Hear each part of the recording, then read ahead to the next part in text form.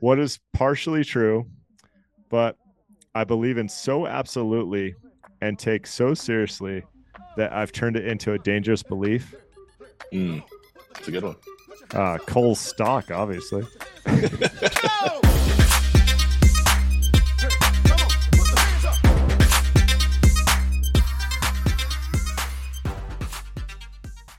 This podcast contains the arguably witty banter of two friends, Skippy and Dougals, that like to debate about investing. The content is intended to be entertaining and for informational purposes only, not investment advice. You should do your own research and consult a financial professional before using any of the information in this podcast, and especially before investing. Yo, yo, yo, yo, yo. That's paradise. Oof, always good. I mean, that's why they call it paradise. Man, I want I'll actually let's get the intern on this. I want to know how many different countries this show has been recorded from. Now, I know you're technically in the good old US of A right now, but smack dab in the middle of the Pacific is not, it feels like another country, right? That's a true story. What we probably have to do is how many locations? That'd be really good because we got some Marriott's in the Bay Area, shady hotels in NYC. I had a Arizona trip in there. We got some, you been all over the place. Can we talk about tipping, man? Tipping, it's hot right now. There are two things that have now converged based on stuff we've talked about recently. One thing is we discussed tipping, how tipping, people are getting irate about it. People not happy about it here in the US, getting out of control. And then we dropped a few lyrics about Casa Bonita, that famed Colorado restaurant opening back up. And those two things is coming together right now. What we discussed before was that there are these, the POS, point of sale system machines over the last 3 years have started recommending tipping amounts that are aggressive.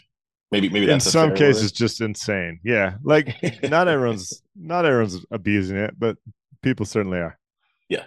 When typically you might say it's a 10, 15, 20, 15, 20, 25%, something like that is the recommended amount. You can always go above if you want to, but machines have starting at like 20%. Be like, do you want to do 20, 30 or 75%? It's like numbers like that. And so we discussed that. And then we talked about Casa Bonita, the famous restaurant coming back, the creators of South Park reopening. They did a alleged $40 million renovation on that joint, open it back up. One of the things you don't have to say alleged. This isn't like some white collar crime craze. There's no reason for them to lie about how much money they spent on the restaurant, Douglas. No, there is, because if they spent $15,000, no one's going to write about it. If you say it's $40 million, hey, listen, when I visit, I'm gonna validate. I'm gonna ask for their accounting statements. Yeah. Let's see what we got here. Yeah, exactly. But they came out pre-opening and they told the staff that they're going to move away from a tipping system there and instead integrate tips into their base pay. So where typically, I think the numbers they threw out there were typically someone might make like a $15 an hour plus. I think that's what they told them that they were going to be paying there. It was like 15, which is pretty solid. Instead, they're moving to $30 an hour, no tips. So what you're saying in that world, rounded, you're talking about $60K, a little over $60,000 a year, assuming that you're working your 40 hours per week. That's what they're paying their wait staff. And people are saying, well, what about the upside? Like, how do I get hit with the upside? It's fascinating to me, that point. I want to get your reaction. So I'm fired up about this, which just means tipping is the new politics and you can't please. Everybody's upset all the time. Basically, is the thing that I like about tipping is you can reward people for doing great work, like in real time. Happens immediately. They bring you your food. They're attentive to your kids. They go the extra mile. They're pleasant to deal with. They help you out. It's the ultimate spot bonus, right? Right. Yeah, there you go. And taking that away completely feels unfair, and it also feels like the level of service will be hurt. Now, there's got to be some middle ground here. The thing on the level of service being hurt, because I agree in some establishments with some people, I think that you're absolutely right. Many times, and I love tipping. We talked about this. I enjoy the tipping. Big fan of the tipping system. And most times I'd actually say it doesn't seem like people are working for the tip. Like You know what I mean? Like it doesn't feel like to me there's like going above and beyond for the most part. I mean, and most people, we've discussed this, most people in most lines of business and lines of work are not going above and beyond. You don't have to go above and beyond necessarily in your work. But I don't know if taking away tips are going to decrease service. That's my okay. Well, I mean, we're gonna have to talk investing here and get Skippy off his soapbox. But like, no, I honestly feel the only job I ever got tips in real time was like pizza delivery guy, and man, I would bring that service. That level of service was top notch, and I was all about that extra tip. Here's what happens in most restaurants, though, Dougals. The waitress ignores you the whole time and then puts a cute little heart and says like, "Thank you so much for coming in" on your receipt. Yeah, to try and bump that up. It is interesting though that if you go overseas, go to Europe, right, where tipping is not nearly as common. I'll say in some parts of Europe, it's the level of service is much more highly varied. It is not, in my estimation, it is not that it's just worse. It's just more variable. Let me just back up the truck here. Yeah. The point was just to say the two things are converging, right? That we talked about. I think it's interesting to say, and it's not a low wage, so to speak, depending on where you live, right? Living wages are different. But for someone in the service industry, saying that if you can get your 40 hours, you're getting a guaranteed 60K a year is pretty interesting. I think like it's an interesting wage. And this is where Munger is a genius, because Munger always talks about incentives. What this does, Dougals, that's not only takes away the upside, maybe impacts the level of service. It also says the person that works like Tuesday, Wednesday, Thursday, Monday, Tuesday, Wednesday, Thursday effectively makes the same money as the person that's sacrificing their Friday and Saturday. Typically, the person sacrificing their Friday or Saturday is doing it because they have more tables, so they get more tips. So that system kind of works because you can't go to the concert with your friends on Friday night, but the trade-off is you get more money. So where you end up going in that world, potentially, depending on how it plays out, is you have differential pay depending on shift, but it still doesn't have to be a tip-based system. I mean, right? I didn't see that in the article. Is that in there? No, they didn't. I'm saying where it might end up going, depending on how it ends up playing out. That's what happens a lot of times in customer service jobs, where if someone has to work the late shift or the overnight shift, right? You get a different wage because it's a less preferred shift. So we'll see where this goes. It could be something where you make $30 an hour, generally speaking. If you're working Friday, Saturday, maybe you're making 40, making that up. I don't know. I think it's an interesting experiment to run regardless. We'll see who they end up getting to work there. We'll see how much they make and whether or not it works out over the long term. But that was interesting. Yeah, it's backwards. I think they're going to backtrack on this for a lot of the reasons we just talked about. Another thing that happens is on a Tuesday night, if no one comes to your restaurant, unfortunately, your servers don't make much money, but you're not out the $30 an hour to pay them. So those Tuesday nights where you take a loss anyway, they're going to take a bigger loss than average. Now, hopefully that comes out in the wash, but I think they're going to backtrack on this. There's middle ground to be had. We'll see. Stay tuned. You'll get the hot, hard-hitting news on Casa Bonita here on the Skippy and Dougals Talk Investing podcast. We'll keep all updated. This is basically what the show has become. We've moved on from Kathy Wood to Casa Bonita. All right.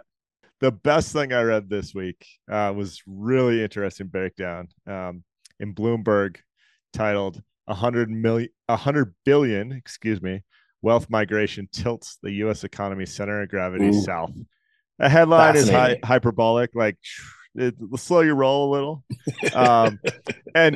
And this article and all articles try to make these grandiose conclusions about like this is the new thing. Like, no, there's long-term trends that we're seeing play out. Some of it accelerated by COVID. But let me throw some facts your way. Yep. And then we'll play off each other for this. So they're trying to brand the South, the new South. What they're really talking about here is, say, Texas, up north to Kentucky, down south to Florida, somewhere in there, that southeast corridor. Although there's plenty of economic development going on in the Arizonas of the world. So, but this article specifically talks about kind of that southeast corridor. It's the southeast. Right? Yep. What it does so well is articulate these changes. We're going to talk about Dun & Bradstreet in just a second. But some of these changes, the changes are happening for a variety of reasons. It's like a culmination of factors. Well, can we back up for a moment? Can I slow Yeah. your roll down for a second? Yeah. What's important, because we're talking about changes, but then you get with the changes, you get the from and the to. What are we changing from? What are we changing to? And just to set a little context, the reason why, to me, this is fascinating is that the Southeast has, for the past hundo years, right? Let's call it effectively, maybe at least the last 50 years, has been the slower economic growth region of the US. Generally, when you're talking about economic booms, you're talking about the Northeast, you're talking about California, right? That's generally where the economy of the country sits. Now, there's plenty of GDP still that comes from those regions, but from a growth perspective, it's generally been slower. So that's why the change is important here. Yeah, and the amazing thing that the article doesn't go here, but this is where I'm going. This is why America has so many competitive advantages. So if this was Europe and you had the UK and France and Germany dominate the economic markets for a long time, and then there's a shift to Italy and Spain and others, like that it wouldn't be nearly as seamless. If you look at total tax revenues and government expenditures, basically like government distribution of funds is what I mean. For the longest time, the New Yorks and the Californias have paid significantly more taxes because they've had more economic activity than someplace like Mississippi or Alabama. And so Mississippi or Alabama receives more than they actually pay when you talk about federal government funds. And that's been sometimes not so good for New York, sometimes better for Mississippi. It's a coarse analogy. I think you get it. What's happening now is the growth has moved to these 6 southern states. And for the first time, they're actually creating more economic output than the Northeast corridor. And what that just means... the influx of capital is wild. Sorry to interrupt you, but the graph just caught my eye sockets. My optical illusions just hit these graphs, and it's wild to see places like Charleston, South Carolina, going from effectively $0 in inflows a decade ago to over $4 billion in inflows on this dia. Sorry. So the states we're talking about here are Florida, Texas, Georgia, the Carolinas, and Tennessee. If you think of any of those states, there's a hot city or two, right? Yeah. It's a Charlotte, it's a Nashville. There's lots of places in Florida blowing up. Texas has benefited greatly post-pandemic. Austin's blowing up, but so is the rest of the state, right? These states are major winners post-COVID because of a number of factors. But one of the things is it's affordable to live down there. Yep. So that all the time in everything in life, people examine opportunity costs. And what's happened recently is people got sick of buying a 3-bedroom in California.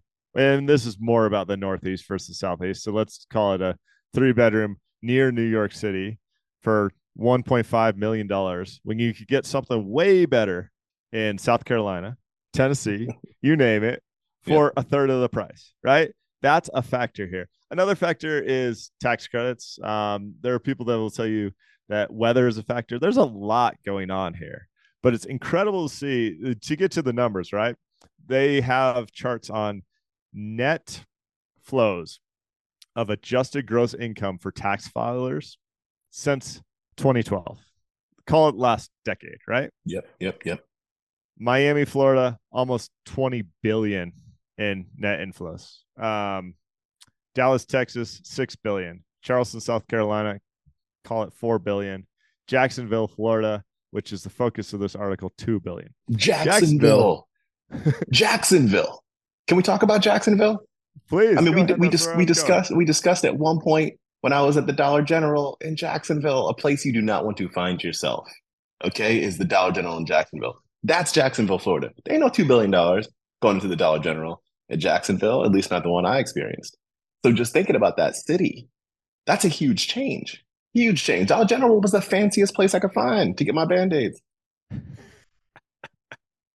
Well, okay. So Jacksonville's downtown is deserted, and according to you, has been there recently. Not the nicest city on earth.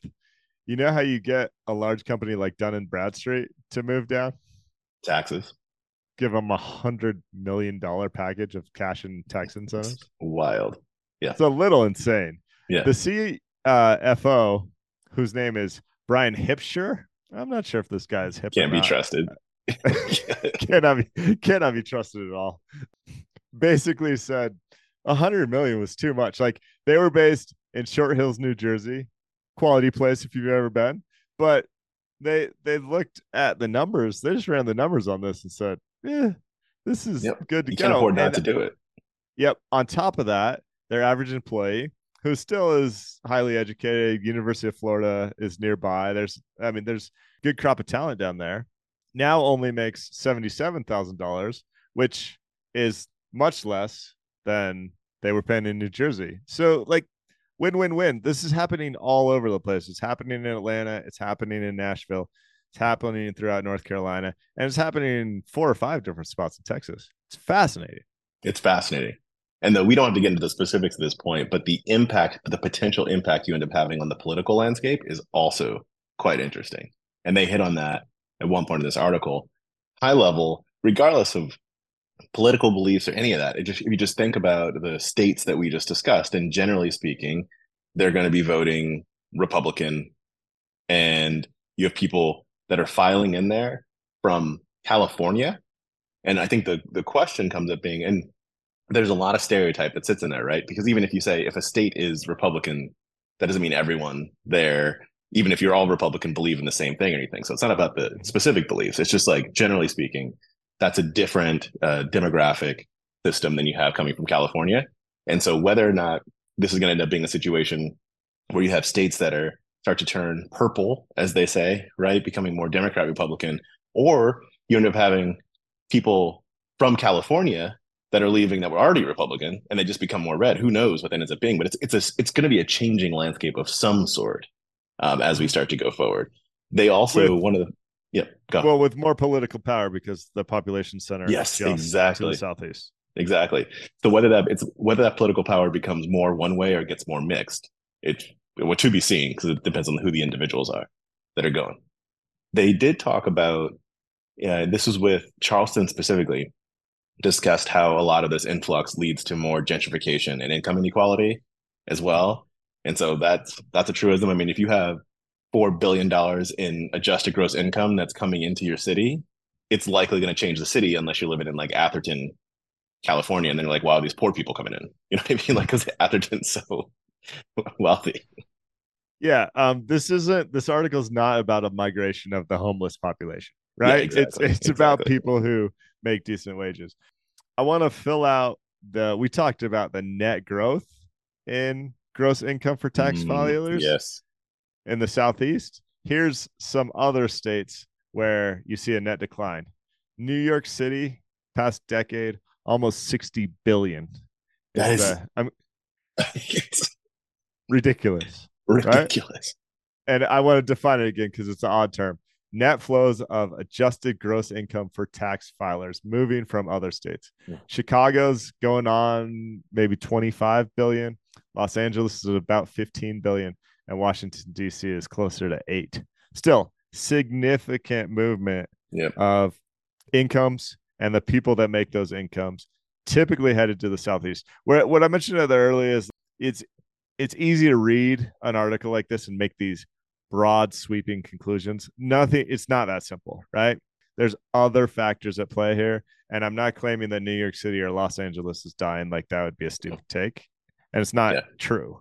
But and percentages are also helpful. Percentages are helpful in situations like this, right? Which they did not provide.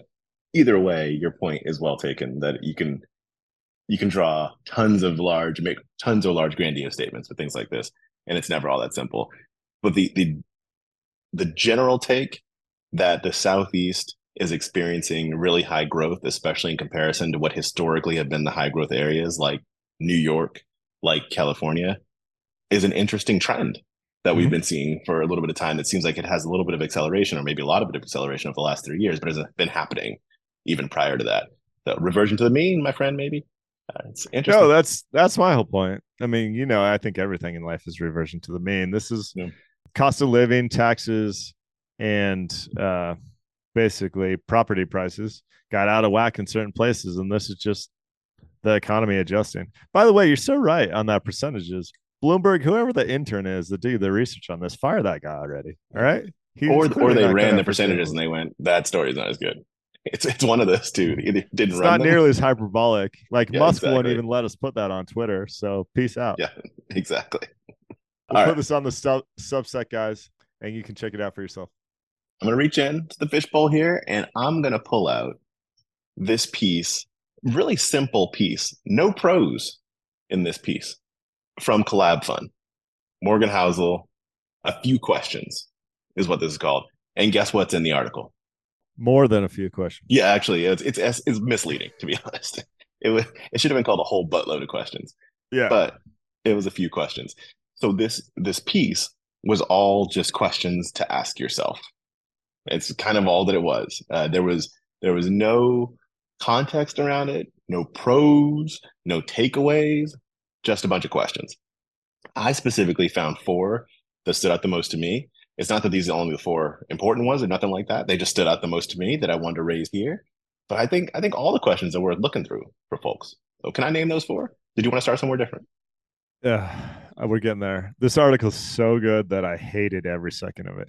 It's so good that I was like, oh, I have to answer all these questions because they're like incredibly thought-provoking, in some cases profound, and important to know for your core value system. That I was like, I have to schedule a 3-day personal retreat to just like do some internal work, and I don't have time for that. So I hate it. Yeah. Well, like The Last Action Hero. It was so good that I hated every second. Or maybe Brett Favre. Maybe I'm taking a darkness retreat. You don't even know. Wow. Oh, wait, that's Aaron Rodgers. Wow, that was you're just Green Bay cornerback. It's all good. Nope. Nope. All right. I'm going to hit on the first one that stood out the most to me. Whose life do I admire that is secretly miserable? Mind-blowing. So if you want to give answers, I can tell you. But basically, I would guess 90% of people that the collective we, admires, has a miserable life. I've always tried to articulate this with the people that get glamorized in our society, and let's say like in business and investing. I mean, for a talking point and only a talking point, let's talk high level about Buffett. Everyone talks about genius, brilliant investor, everything else. Peanut brittle. He's sacrificed a lot because he's so passionate about business. Yeah. And that might be, like I think there's a lot of things in his life that haven't, and his marriage is the easiest example here, but there's others. Again, not necessarily about Buffett. I just wanted to do a talking point. I think if you do a deep dive into these people that get glamorized, you'll often find it's not quite as glamorous as it appears. And I'm gonna make it. There's an editor too that you can make to the question. If miserable might be too powerful, I think you could say, whose life do I admire that isn't as good as I actually think it is? Or it could be, and also even with miserable, that person may not think it's miserable, but if you lived their life, it might be miserable to you. I think both of those are important. But the general point, the reason I like this question so much, as you were talking through with the Buffett thing, is that we look outside in other people's lives, and generally you have no idea. If you take this to a micro point on portfolio and not just life, you've mentioned it before, we talked about it here before, you're like, oh man, Simons, I never really know how you pronounce that guy's name. But anyway, Jim Simmons Simons, he just got into name your stock. You're like, you have no idea what percentage of his portfolio that is, what hedges he has, whether or not he even cares about the money. He could have been having coffee with somebody else and been like, dude, this is ridiculous, but I'm going to do it because who cares, right? Like, you never know what someone else has up their sleeve or what their perspective is in something. And I think that's just also true of life. So that's why I love this question. Like, just their life is their life. Your life is your life. It's different contexts. You never know what's going on under the hood. Next question. What do I believe? Oof. And this is like a two-parter, really. The first part. What do I believe is true only because believing it puts me in good standing with my tribe. Tribe being like my people, right? The people I care about here. Yeah, I'm gonna jump in and answer that. Like 90% of everything. I'm gonna read the question again. What do I believe is true only because believing it puts me in good standing with my tribe? So, what are the beliefs that you hold? Because if you didn't hold them, you couldn't have your crew. You couldn't be a part of your social environment. So, therefore, you keep believing it. That is power. That is power. If you do research on assimilation and how meaningful it is to basically humans, because we want to be liked, we don't want to stand out from our tribe, our crowd, you'll quickly see that the new kid on the block that wears different clothes 2 months later, hanging out with the new crew, probably wears the same clothes. Like, this is super powerful. Status and culture. Man. Status and culture. Yeah. Okay, I'm gonna go to the next belief one. What do I believe? Same beginning, different end. What do I believe the most with the least amount of evidence of it being true? What do I believe the most with the least amount of evidence of it being true? Probably relates to my weight or my coolness, Dougals. It's kind of a joke, but what's your? This is a hard one.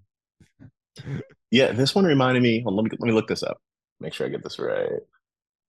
This reminded me of there's this book I read recently. It's not a new one, but I just read it recently. That was written by a coach of sorts. That was written by Byron Katie, called Loving What Is. It's a coaching book, effectively. If you enjoy the art of coaching, it's a book that I would recommend reading. What's fascinating, though, is Byron Katie has this series of questions that she asks. She calls it the work. When you're doing the work on yourself, there's a series of questions you ask. And one of them is it true? So someone will come to her and be like, man, my boy Skippy, he hates me so much. He's always blah, blah, blah. And she goes, is it true? And then the person usually has an answer that's like, yeah, it's true. I ain't be coming up in you, right? Anyway, people don't necessarily talk to her like that. But and then her next question, which is powerful, is, can you know that it's true? Boom. Right. And almost always it's my perception of the truth. Yeah, exactly. Right. And then you unpeel but is your perception of the truth actually right? And hey, maybe sometimes you got there, but maybe other times you're like Nancy Drew with some bad facts, jumping to conclusions because you want it to be true. Exactly. And you bring that back to the world of investing. You got people like our boy from TikTok Investors a couple years ago that was, I'm primetime investment material. Is it true? Yeah, because I always be buying low, selling high. Yeah. But hold on, you said you're primetime investment material. Can you know that that's true? Yeah, because I've been investing for 7 days. No, so you cannot know that it's true. It's important in this world. That's we're joking about that one, but it's important in this world to get a handle on your psychology. And what are the things that you know? What are the things you believe? Sorry, on your joke there, even if you've outperformed for 10 years, you can't yet prove that it's true. And I don't want to get crazy with statistics here. You could outperform for 50 years and there'd still be like the 0.00001% chance. But like you flip a coin enough times, someone strikes, 12 straight heads. That's just how probabilities work. And so a lot of this to say that there's no luck involved when we specifically talk about investing, you need a dang long track record to get to the point where you can say it is true. I got a little bit away from the question there, but it's related. The question's super powerful. What do you believe the most with the least amount of evidence of it being true? Okay. Yeah. The last one. Can I get to the last one? Yeah. Is this thing I'm worried about actually a problem? Or am I looking for problems to worry about because they make me feel in control? Can that be the name of the podcast? Do you feel that one in your toes? Like, did you feel that one in your toes? Yeah. I just want to run away to my darkness retreat for 3 days. I don't know how to answer this. Exactly. These are not questions that you ask like right before you go into a job interview. You know what I mean? Like, these questions just show up in a cold sweat, man. Yeah, exactly. You're not getting that job. Exactly. This one we talked about recently I don't remember who wrote but there was a blog post we were looking at recently that made me, this question reminds me of, where it was about taking action, right? Like people like to take action in their portfolios and investments because it makes them feel better, right? Like doing something feels better than not doing anything. And this question really reminds me of that. It's kind of like the need to feel in control will make you try and grab control. And so then you start creating issues where there are no issues. Just sit back, relax. It's amazing you covered your 4 favorite. You didn't even get to my top 2. So Ooh. First is, and I'm going to answer this, so get ready for a bombshell. Okay. What is partially true, but I believe in so absolutely and take so seriously that I've turned it into a dangerous belief? It's a good one. Cole's stock, obviously. The current valuation of Cole's stock. That's all there is to it. Maybe Baba's up there too. All right, that was half a joke. I'm not joking on this one. Is there something in my life I think I'm passionate about, in quotes, or focused on, but I'm actually just addicted to? Yeah, that's it. Right. So you get to the point that's where a good one. Passion controls you, and then you go, "Oh, no, I like investing, guys. Like I like investing." No, maybe you just lost control of this, and now you have to come up with an excuse to tell yourself for why this is important. I think a lot of things related to work fit here. Yeah, I do it because I love it. I do it because I love it. I mean, watch that line because it is a thin line. I think jokingly, you probably were serious, but I'm taking the joke because it makes me feel better. But jokingly, when I check my portfolio more often than it would be advised, and I was saying I do that because I like the data. Like I like being all up in the data. The more data I have, the more comforting it makes me feel. I do believe that there's some truth in that. But something you always would say is you're like, I know that's a story you tell yourself, independent of whether or not it's true. I know that's a story you tell yourself, right? You don't even have to finish after the ellipsis there. Because there's a question where you go, you get an app that's beautiful to look at, like a Robinhood. Yep. And I was bringing that to me. We can bring it to other people though. Is that the reason why? Or is it like short-term endorphins and you're just addicted to like opening that app and seeing whatever you might see, the green, for example, right? Which of those is it? And just make sure make sure I know in this case. Yeah. Somewhat personal detour here, which is Musk has made all these changes to Twitter. And 5 years ago, Twitter was this incredible place to interact with even the world's most famous investors, right? Yep. So this week he's bragging about something along the lines of, this is the highest ever engagement in terms of seconds per user, something along those lines. So it basically meant people are staring at Twitter more than they have ever before on a per user basis. And I'm going, that's a bad thing. Like that's driving me away. That's why I'm not huge on some of the other Instagrams or Snapchats or TikToks, right? Because it feels like this, it's just tricking your brain into maximizing you to stare at the screen. I feel like that's happening to a platform that used to be more of a news-based and like passion-based way to exchange ideas. And it's bad, in my opinion. It's probably not bad for the owner. It's probably not bad for a lot of people. But that's really what this reminds me of, is like, am I actually passionate about this, or am I just trapped in a dopamine cycle because I've been programmed that way? Yep. And it doesn't have to be mutually exclusive, but there's a line, and it's just good to know where you are relative to that line. Be conscious about it in general. So those are good ones. I think that's the main takeaway of this question. It's just like, make sure that what you're telling yourself is actually true. It almost goes to the last question you talked about. Like, are you actually passionate about XYZ? Yep. Or is it just a lie you're telling yourself? Okay. Right. I'm jumping into the fishbowl. We'll get back to more straight investing talk. Morningstar did a study on the reasons people pick a financial advisor. Okay. Pretty simple. I'm not going to read you the 8-page study. I'm going to talk at a very high level about the conclusions. I have a clarifying question. Question. Is it the reason why people like get a financial advisor in the first place, or after they decided to get one, here's how they select the individual person, like specific person they work with? The reason they decide to hire any financial. Yeah. Okay, cool. All right. Not necessarily deciding between financial advisor A and financial advisor B. Okay. All right. Cool.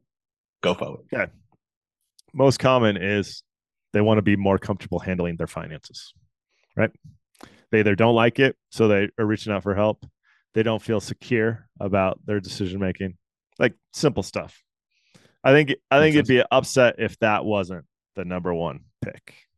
Number two, they have specific goals or needs, right? They want to set up an annuity. They want to learn to start investing. They know that they need to do something for retirement, but they're not sure what. So those sort of things. Those are by far the two most common reasons to pick a financial advisor, representing like about 2/3 of the total survey responses in terms of this is why I selected a financial advisor. Yep. Third is behavioral coaching. This is amazing. Like if you're in a camp where you know how irrational the human brain is when dealing with financial decisions and can actually seek out help, you're way ahead of the game. Recognizing the value and a different perspective in general, I think is a big deal, which I think is a part of that, right? If you just saying, I might feel, even if you can't pinpoint it, I might feel like there is a bias that I have in my own head right now that I could probably get around. Let me get someone else that knows this, that can support me there. It's like that's a hard place to get to.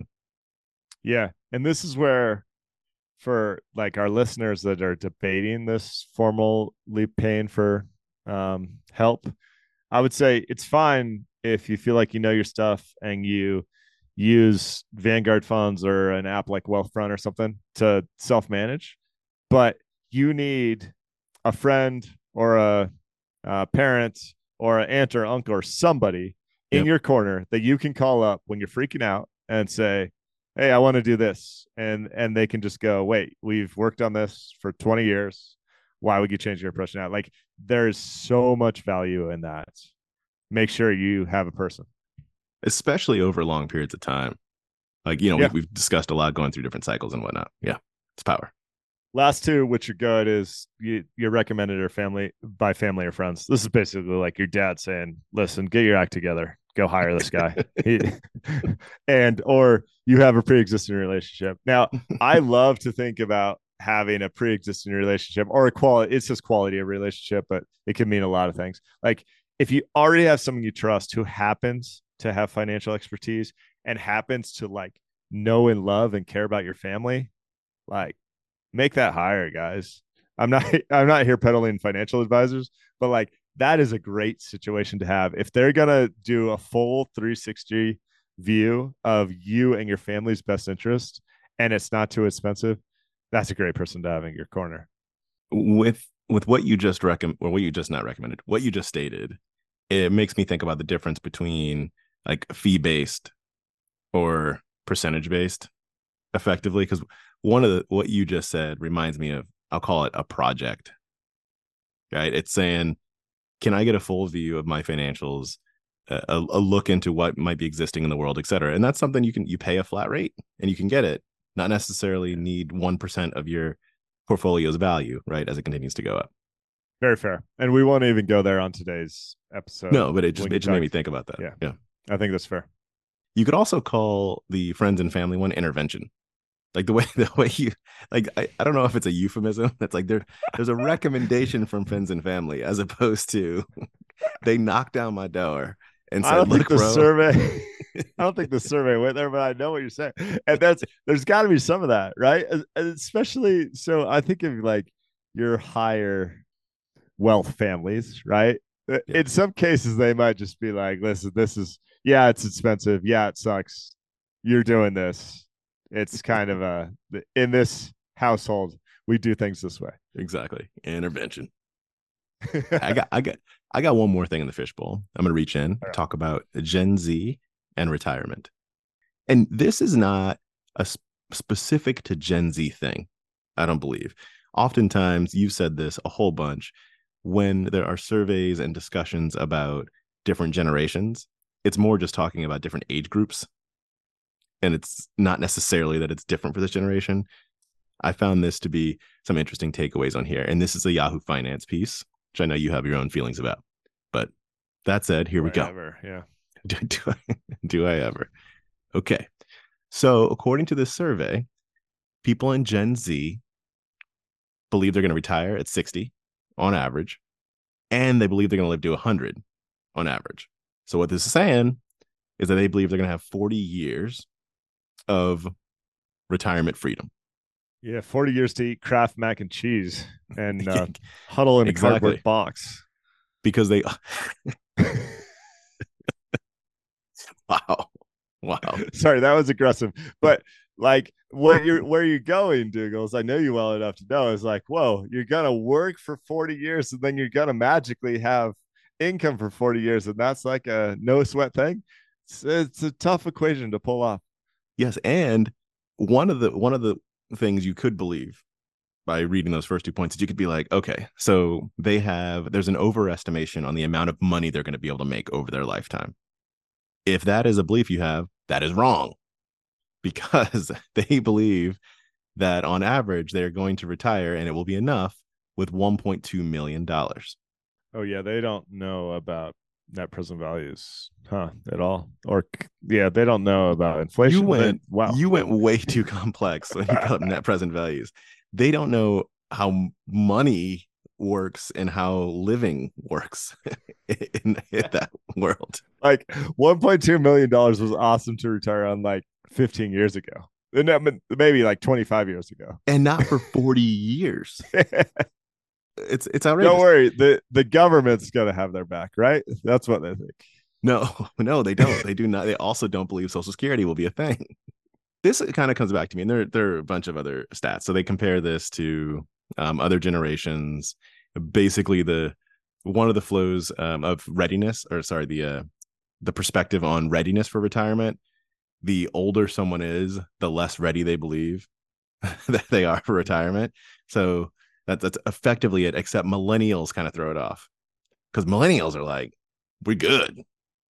Like the highest of all of the generations, 65% of millennials expect to be financially ready. So other than that, the older you get, the less financially ready you're going to be. But the main takeaway I had, though, from this goes back to what we discussed a few weeks back. We discuss it all the time, but about financial literacy. There's just not enough of a strong understanding on how money works, how the economy works, and how that relates to your own life and use of funds. That's my takeaway here. And it's not clowning on Gen Z. What I said before, this is just the younger generation, right? They're just folks that are earlier in their careers and younger. And we need to get people more ready and more understanding. Love it. I'm going to take a detour. We're going to get back there. This article this week by my boy Felix Salmon in Axios, simply called "The Case for Printing $2 trillion to Save the Planet," is like the most fascinating thought experiment since our boy James McIntosh. Just insane. So the basic premise of this article is that the richest countries in the world currently all have financial flexibility to print money, and they have been doing that significantly. And COVID's a perfect example. And you can argue that there's more positive benefits than negative benefits. And he says, and that sums of money like that are so meaningful to the world's poorest countries. Yes. That they could build infrastructure. Like, so the US could write the check, not even feel it. It's like your rich uncle, hers worth $1 billion, and you're like, dude, I just really need 20K for a car. If I get that car, I can get this job. If I get that job, I can start making 75K a year. Then I can afford the house. Like, my life can be set with this small investment from you that you don't even notice. It's that type of logic. And I don't think he's fully convinced that it would work. But it's, I think, thought experiment. Yeah, thought experiment's the right phrase for it. I agree. And we'll put this in the Substack. You should read it through, because it is. I read it and I was like, I don't think I believe this, and it's fascinating. I don't think it's I think there's way more unintended consequences than he can lay out. Yeah. Right. Because there always is. But I'm not sure. I went in very skeptical. I'm not sure that I don't believe it, because the whole rich uncle example I gave, it's just like, that's a thing that happens. There are people with so much money in relative terms that they can make a life-changing investment to others. This is what Bill and Melinda Gates had tried to do with their foundation. It's like, how can I spend $1 where it makes the most significant impact? It's a worthwhile goal, right. I think. That's right. So check that out. And then, yeah, financial literacy, Gen Z, there's a lot going on there, Dougals, because some of it is financial literacy, some of it is simply age, which is what I always say. But it's like, at whatever, 23, you don't know what you know at 30, and you don't know what you know at 45. And they write songs about this, Dougals. Everyone wants to go back with the knowledge from their older years to their younger years. They write songs. Tale of his oldest time. All right. Yeah. So there we go. Speaking of millions of dollars, and better yet, billions of dollars, Databricks bought Mosaic machine learning, Mosaic ML, which has 62 employees, for $1.3 billion. You don't have to do the math. I'll do it for you. Well, I actually didn't do the math. I'm stealing this from online, so I hope this is right. It's about $21 million per employee. So first of all, those employees better, yes, the management team should take a bigger sum, but they better, the lowest of low employees better have a $3 million check on their plate. It's $21 million per employee. It's mind-boggling. I mean, I don't know if it's right or wrong. I certainly wouldn't have wrote that check, but I'm paralyzingly conservative. That's so much money.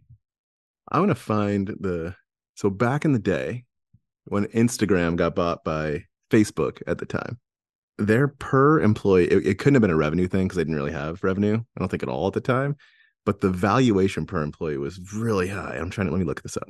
Instagram. This was, I think this might be it. No, I'm reading off the first thing that I found, so we'll see if this is right. But I found 77 million. Yes, exactly. $77 million in valuation, not in revenue. $77 million per employee at the time. 13 employees, it looks like.